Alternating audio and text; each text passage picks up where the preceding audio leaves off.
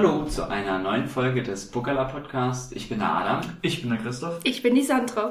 Wir machen heute wieder einen Shortcast und das Thema, was wir heute haben, ist die zuletzt gesehenen Filme.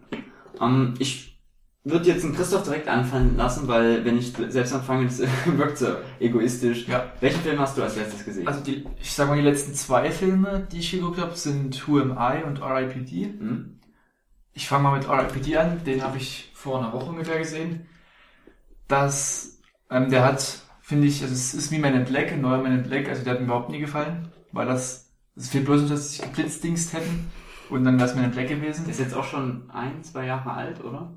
Ich glaube, vor einem Jahr ist der rausgekommen. Auf jeden Fall. Ungefähr. Also, der Trailer, den fand ich immer richtig gut, aber das ist halt so ein typischer Film, wo alles viel zu schnell geht. Also, der kommt dorthin, also zu diesem R.I.P.D. Rest in Peace Department, genau. Ja. Und ja, dann fangen sie die Bösen brechen da aus, dann machen die Bösen den Weltuntergang klar und die verhindern es wieder. Also so das Typische halt. Ich kenne den Film nicht, aber ich habe die Trailer gesehen. Was ich so ein bisschen lustig fand, war wirklich dieses, ja, in Wirklichkeit sehen wir ein bisschen anders aus wie ein alter Mann. Ja, also lustig, man kann es auf jeden Fall angucken, aber ja, Men in Black ist besser und das Gleiche. Und Jeff Bridges spielt mit. Also der Dude, und was hat er noch gespielt? Jeff Bridges, hier aus Tron. Der spielt diesen alten in R.I.P.D. und den finde ich eigentlich cool als Schauspieler, aber ich habe es, wie schon gesagt, nicht gesehen, von daher kann ich da jetzt nicht viel drüber sagen. Aber du sagst eher nicht reingehen, oder? Ja, das heißt reingehen, der kommt ja gar nicht im Kino. Ja, oder nicht mehr anschauen sozusagen. Na klar, man sollte sich jeden Film angucken. Ja, aber er würde auf der Liste weiter unten spielen, genau, von den Filmen, die man sich anschauen sollte. Im Gegenteil zu Who Am I, den habe ich gestern geguckt und den muss ich sagen, also da habe ich vom Trailer viel erwartet und der Film war noch besser, als ich erwartet hätte. Der ist wirklich mal richtig spannend und es löst sich am Ende ganz anders auf, als man es erwartet hätte. Und dann denkt man, ach so, ist es also gewesen, und dann löst sich es doch nochmal anders auf und also das war wirklich gut gemacht. Kannst du kurz anteasen, um was es geht? Es geht um eine Hackergruppe und die, ohne zu spoilen, ja, und die wollen halt einen anderen Hacker übertrumpfen, indem sie Sachen hacken und halt Dinge, sagt man, knacken vielleicht, ja. Programme knacken. Und dann als Regel haben sie, man darf nichts mitgehen lassen, also keine Daten klauen, nur hacken, umsehen und wir gehen, und der eine klaut dann eben doch was und dann entspinnt sich dort ein Riesengeflecht und ein Konflikt, der gelöst werden muss, und es ist ganz spannend. Aber gut gemacht. Elias Mbarek spielt mit. Ja, auch. Aber ist also, ich habe das jetzt sogar, das wäre die Hauptrolle, ist er nicht, oder wie? Oder ist er einfach so mit der Hauptrolle. Also er ist mit in der Gruppe drinne und Clowns Laughing at You. Also Clay, ja. Weil die haben alle Clownsmasken auf. Das hat so ein bisschen was von, also es erinnert mich jetzt sofort an die Anfangsszene von The Dark Knight mit Joker, die Bank überfallen. Ja, also das ist echt cool gemacht mit ihren Kapuzen, dann haben die diese typischen Clownsmasken auf. Oder Payday. Und deshalb nennen sie sich Clay. Clay. Ja. Okay, aber im Vergleich zu R.I.P.D. ist der auf jeden Fall sehenswert. Ja, also der ist wirklich schön gemacht, ganz niedlich gemacht. Ist schön zu hören, dass mal wieder anscheinend ein deutscher guter Film rauskommt, der anscheinend empfehlenswert ist. Ja. Möchtest du als nächstes weitermachen oder Nein, ich lasse dir den Vortritt. Okay, gut. Ich habe als letztes im Kino, gesehen, Elsa, er hätte die Welt verändert. Das ist ein Film, ich weiß gar nicht, doch, ist glaube ich deutscher Film. Der spielt halt um den Attentäter auf Hitler, Elsa, ich weiß gerade gar nicht, wie er mit Vornamen heißt, der schon, ich glaube, wann war es? 1939? Lasst mich nicht lügen, ich sage das viel zu oft, lasst mich nicht lügen, aber ich glaube, es war 1939 schon ein Attentat auf Hitler veranstaltet. 39, habe ich was Falsches gesagt?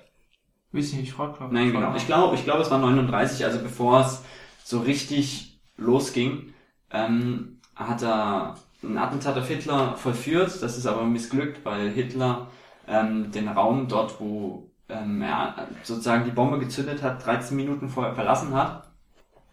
Und der Film greift dann auf, sozusagen, wie Elsa dann danach gefoltert wird und versucht wird, aus ihm ein Geständnis rauszukriegen. Erstens das und zweitens auch, dass die NS-Führung herauskriegen will, für welche Organisation er arbeitet, weil das war auch wirklich so, dass er eben wirklich einfach ein normaler Mensch war, der sich gedacht hat, also der mitgekriegt hat, der durch ein bisschen Forschung herausbekommen hat, welche Verbrechen da die NS-Regierung macht und hat sich dann von sich aus, ohne irgendwie zu irgendeiner Organisation zu angehören, hat er gleich gesagt, okay, das möchte ich stoppen. Und das war, also war mit einer Bombe, oder? Ja, der hat eine Bombe, also ich weiß es nicht, wie genau der Film es übernommen hat, aber man sieht im Film teilweise auch echte Aufnahmen von damals, hat irgendwo in so einem Pfeiler, in so einer riesigen Besprechungshalle, in so einem Pfeiler ein Loch gegraben, gebohrt, hat dann die Bombe dort reingestellt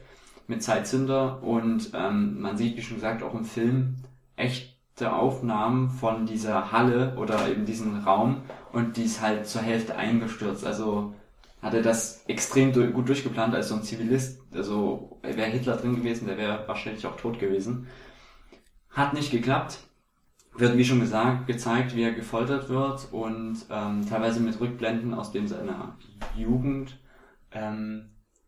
Ist auf jeden Fall sehenswert, der Film, ist teilweise auch ziemlich brutal, also Christian Friedl in der Hauptrolle des Elsa spielt ziemlich gut. Und werden die Foltermethoden richtig gezeigt, oder? Also teilweise schon, also es geht halt von physischer Folter, dass der irgendwie dort geprügelt wird oder ihm irgendwie so heiße Nägel in Daumen, also in den Daumen oder in den Finger gedrückt werden unter den Nagel, bis zu irgendwelchen, also Stromschocks, glaube ich, waren es, oder dann Drogen werden benutzt. Wird schon viel gezeigt. Das Negative an dem Film würde ich vielleicht sagen, dass man eigentlich den Ausgang schon kennt, weil er hat es nicht geschafft und hat die Welt eben nicht verändert. Von daher ist es vielleicht ein bisschen depressiv, wenn man in den Film schon reingeht und weiß, okay, Hitler wird nicht sterben. Was zum Beispiel Inglourious Basterds ja gemacht haben, die haben Hitler einfach erschossen, was ich einen ziemlichen coolen Twist fand. Aber der Film ist auf jeden Fall sehenswert. Kann man sich gut anschauen und beleuchtet auch mal wieder eine andere Seite der NS-Zeit, obwohl die schon so oft durchgekaut wurde. Sandra, was hast du als letztes geschaut? Ich habe als letztes Avengers 2 gesehen im Kino. Age of Ultron hieß ja, oder? Ja, genau. Und ich weiß gar nicht, was ich erzählen soll. Du kannst erstmal erzählen ungefähr, wie es losgeht, wie der Auftakt des Films ist. Also man sieht erstmal unser Lieblingsteam, die Avengers, im Winterwald, wie sie gerade kämpfen. Eben der ganz normale Ablauf immer. Und ich glaube, dann hat der Tony Stark ein Programm entwickelt mit seinem, wer ist der? Jarvis? Jarvis, ja. Mit Jarvis hat er dann so ein Programm entwickelt. Jarvis, oder?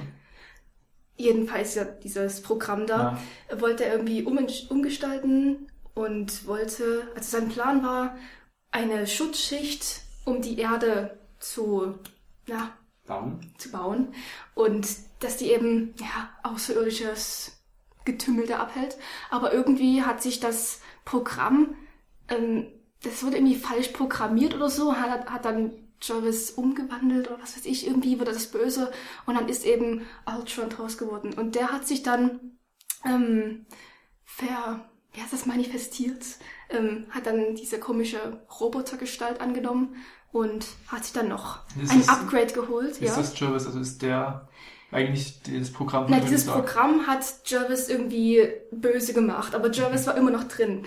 Und am Ende, ich weiß nicht, darf man das jetzt spoilern oder so, aber am Ende... Eher nicht. Okay, gut. Jedenfalls, Jarvis ist immer noch da drin und der schlummert da drin und der wird irgendwann wieder Wie ist es dann? Also Tony Stark unterhält sich ja eigentlich, Jarvis steuert ja seinen Iron Man Anzug und kann er den dann noch benutzen? Ja, oder? den kann er noch benutzen, aber trotzdem eben ohne diese Vorwarnungen, so, dein Akku ist bald leer oder sowas, kommt eben nicht mehr. Ist er ganz allein. Ich glaube, Jarvis heißt sogar irgendwas wie just a random, R ist just a random, V ist virtual identity, Jarvis, irgendwie so, dass es eben eigentlich ein total sinnloser Name war. So wie GLaDOS. Was bedeutet nochmal GLaDOS? Oh, ich weiß nicht mehr. Irgendwie, dieses D bei GLaDOS war irgendwas mit Disk Operating System. Das wäre schon, aber das vorne weiß ich nicht mehr. Aber jedenfalls, mir hat der Film sehr gut gefallen, auch im Kino, die Musik war sehr gut und später gibt es sowas wie einen Erdrutsch, ein Erdbeben, die Erde bricht auseinander und das ganze Kino hat dann gewackelt, das war ein richtig geiler Effekt. Ja, das war so richtig geil. Aber ich habe gehört, dass also ein negativer Punkt, den ich gehört habe, war, dass er im Vergleich zum ersten ziemlich ähnlich war. Also, dass der teilweise sehr identisch war und nicht so viel innoviert hat. Man muss ja auch sagen, es ist ja immer noch ein Avengers-Titel. Da kann man jetzt nie wirklich was verändern. Es ist ja immer noch mit Superheld und Kämpfen. Die Kampfsequenzen waren zwar teilweise lang, aber trotzdem waren die immer noch geil. Und, Mensch, das kann man nicht anders beschreiben. Die waren einfach geil. Und, auf was man wirklich bemerkt hat, Loki hat gefehlt.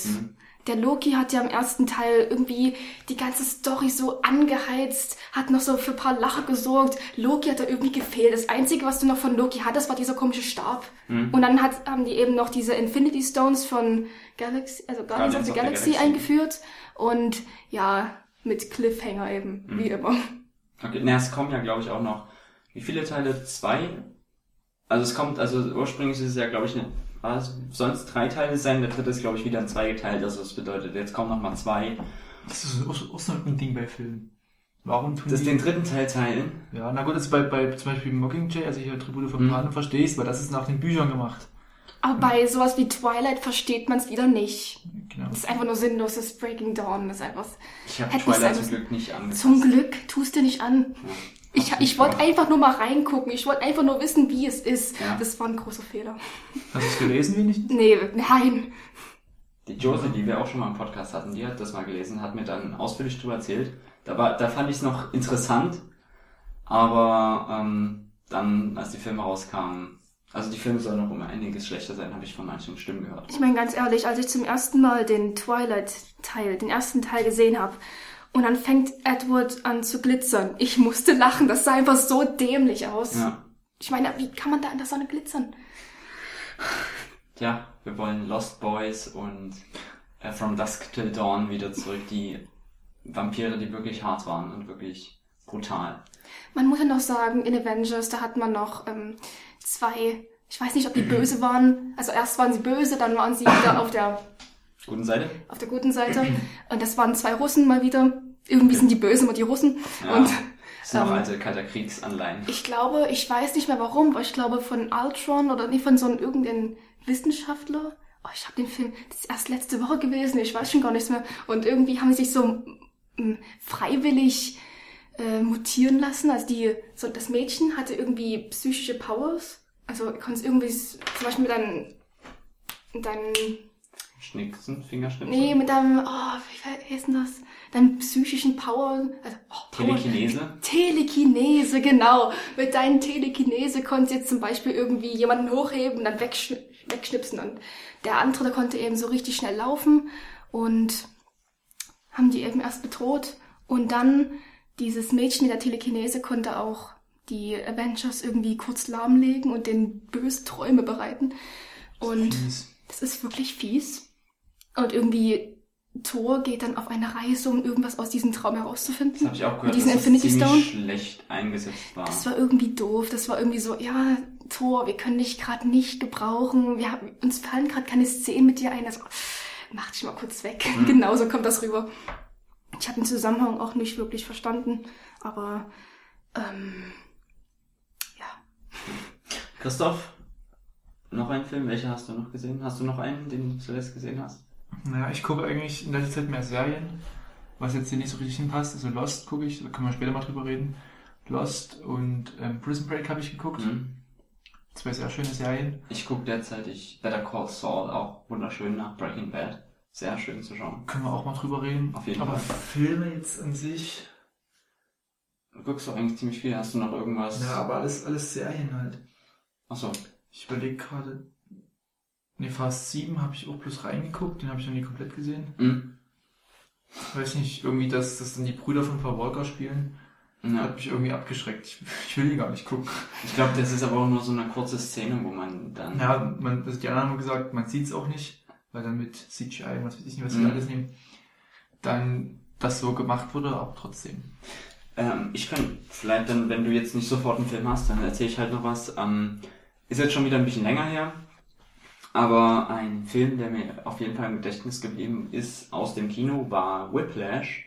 Den habe ich jetzt schon wieder 1-2 Monate her, dass ich den gesehen habe im Kino, aber den fand ich ziemlich toll, weil einfach erstmal Schlagzeug. Was eigentlich traurig, dass du den noch nicht geschaut hast, weil Christoph spielt ja auch Schlagzeug. Ich verwarte, bis auf DVD raus ist. Ich will so.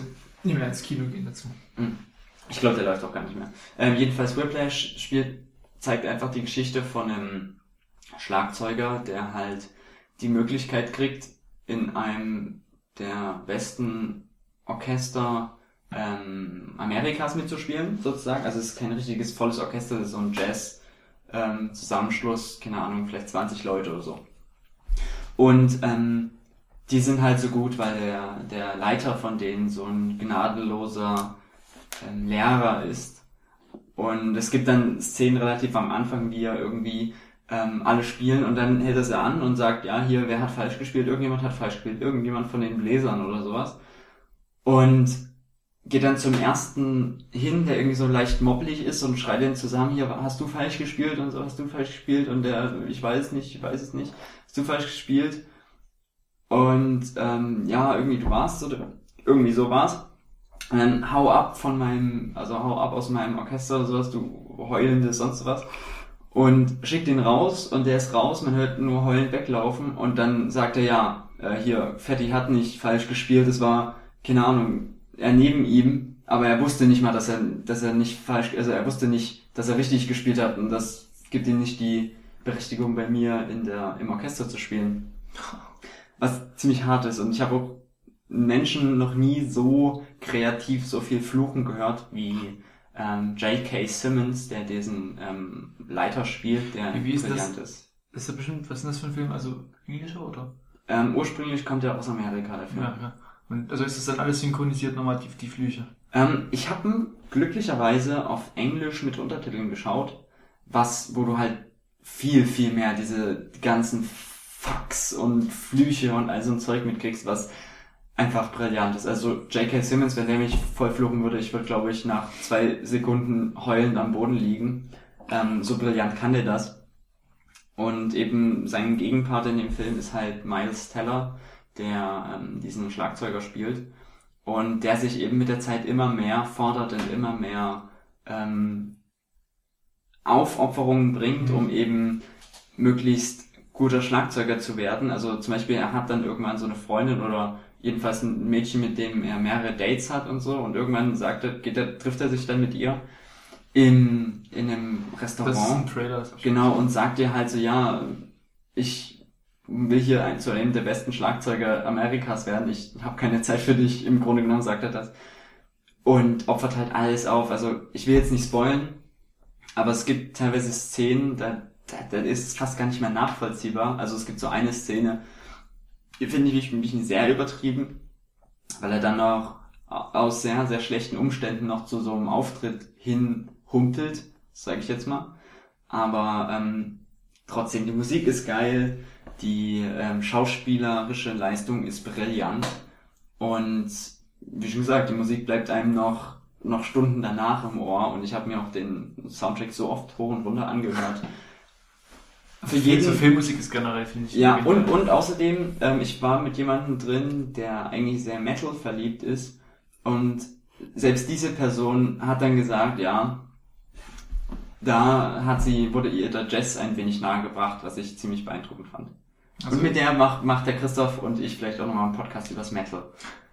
Na, also ich finde, also Filmmusik generell ist schon immer so, 50%, ob der Film gefällt oder nicht. Ja, Filmmusik. Und wenn dann die Filmmusik auch noch die tragende Rolle ist, also praktisch der Hauptanteil, dann ist es einfach, es gibt teilweise Stücke, die sind irgendwie über 6 Minuten lang und die Einstellungen sind so toll. Ich glaube, das war sogar das Erstlingswerk von dem Regisseur. Also, ich erzähle wieder einfach aus dem Bauch raus, aber ich glaube, ich habe gehört, dass das wieder Regiedebüt war von dem Regisseur. Und es gibt teilweise so wunderbare Einstellungen, wie irgendwie in Zeitlupe auf dem Becken er spielt und du siehst, wie der Drumstick so ganz langsam tippt und Tropfen dabei fliegen. Das ist so wunderbar unterlegt. Das ist einfach, der ist einfach eine Wonne. Ich meine auch bei Avengers, sobald dann dieser Theme-Song kam, du dachtest einfach nur so, oh ja! Von wem ist die Musik, weißt du das? Ich könnte nicht nachschauen, aber ich gucke jetzt einfach mal nach. Ich weiß nicht, ich kann es jetzt nicht versprechen, aber ich könnte kurz nachschauen.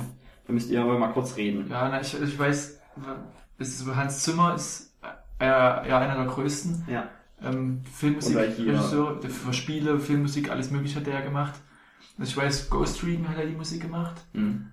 Dann für die ganzen Transformers-Teile. Inception hat er gemacht. Also, und der kann ja selber, kann nicht richtig Instrument spielen. Und der hat gesagt, also in einem Interview, er sitzt er tagelang im dunklen Zimmer und versucht sich Melodien vorzustellen und sagt dann das so seinen Musikern, wie er das haben will, ja. Und es muss genial sein. Also ich habe hier, der Soundtrack ist anscheinend von Justin Hurwitz und Tim Simonek. Nee, sagen wir nichts. Ich weiß nicht, ob Tim Simonek der Regisseur ist. Kann gut sein. Aber sind anscheinend nicht so bekannt, aber ist wunderbar. Also wirklich den Soundtrack alleine, der ist so toll. Also so toll. Ja. Ach, so fabulous. Genau. Noch ein Film, über den ihr reden wollt? Ich habe keinen Film. Also wir haben jetzt eigentlich die Länge erreicht für einen Shortcast. Von daher könnten wir jetzt eigentlich das erstmal den Shortcast hier zu Ende führen. Auf jeden Fall machen wir mal ein paar Musikcasts. Auf jeden Fall, die kommen noch. Ich will es noch kurz zusammenfassen. Also ich habe über Elsa geredet. Elsa hätte die Welt verändert. Oder was auch immer. Ich sag zu viel, oder was auch immer. Also Elsa kann man sich anschauen, ist ein bisschen sehr depressiv, aber auch für mich Leute, die lieber lustiges Zeug gucken, ist auf jeden Fall sehenswert. Und Whiplash auf jeden Fall reingehen. Also Whiplash, wenn ihr die Chance drauf habt, den zu schauen, unbedingt anschauen. Christoph? Ja, also ich hatte R.I.P.D., was einfach nur ein Men in Black Abklatsch ist. Ja, man kann es angucken, wie gesagt. Und Who Am I, welcher sehr gut ist. Es sei denn, man erwartet dort so mal ins Hacken reinzugucken. Also man sieht zwar nur, dass sie hacken, aber man sieht nicht, was sie da machen. Also irgendwelche Programme aufrufen und so das sieht man zwar, aber halt, es wird nie beschrieben, wie sie es machen, Firewall knacken oder sowas alles. Aber so der Nervenkitzel ist genial. Und vor allem die Wende am Ende. Und ich hatte Avengers 2, er ist auch zu empfehlen, bloß er kommt eben nicht an den Vorgänger ran. Das kommt irgendwie so rüber wie so ein Mittelteil. Du kennst doch bei so Trilogien die zweite. Es fängt nicht so richtig an und ja, es hört genau. nicht richtig auf. Der zweite Teil ist irgendwie so wie ein Übergangsteil, aber nichts Besonderes. Also trotzdem kann man den angucken. Ja. Die einzige Trilogie, die es richtig gemacht hat, war Star Wars. Ich weiß, ich mache jetzt noch einen kurz Ausschwenker, aber der erste hat gut angefangen und im zweiten haben sie dann nochmal richtig die dunkle Seite, weil die habe ich auch letztens gesehen. Das Imperium schlägt zurück, heißt er ja. Und das Imperium schlägt verdammt nochmal zurück, weil die einfach Han Solo in Carbonit einfrieren und Alderaan zerstören. Oder ist das im ersten? Nee, das ist im ersten. Aber jedenfalls baut nochmal total böse Wendung auf und es wird eben depressiv. Und das fand ich gut gemacht in Star Wars. Im Imperium schlägt zurück. Aber das war's für diesen Shortcast. Ich war der Adam. Ich bin der Christoph. Ich bin die Sandra. Bis zum nächsten Mal. Auf Wiedersehen. Tschüssi. Auf Wiedersehen.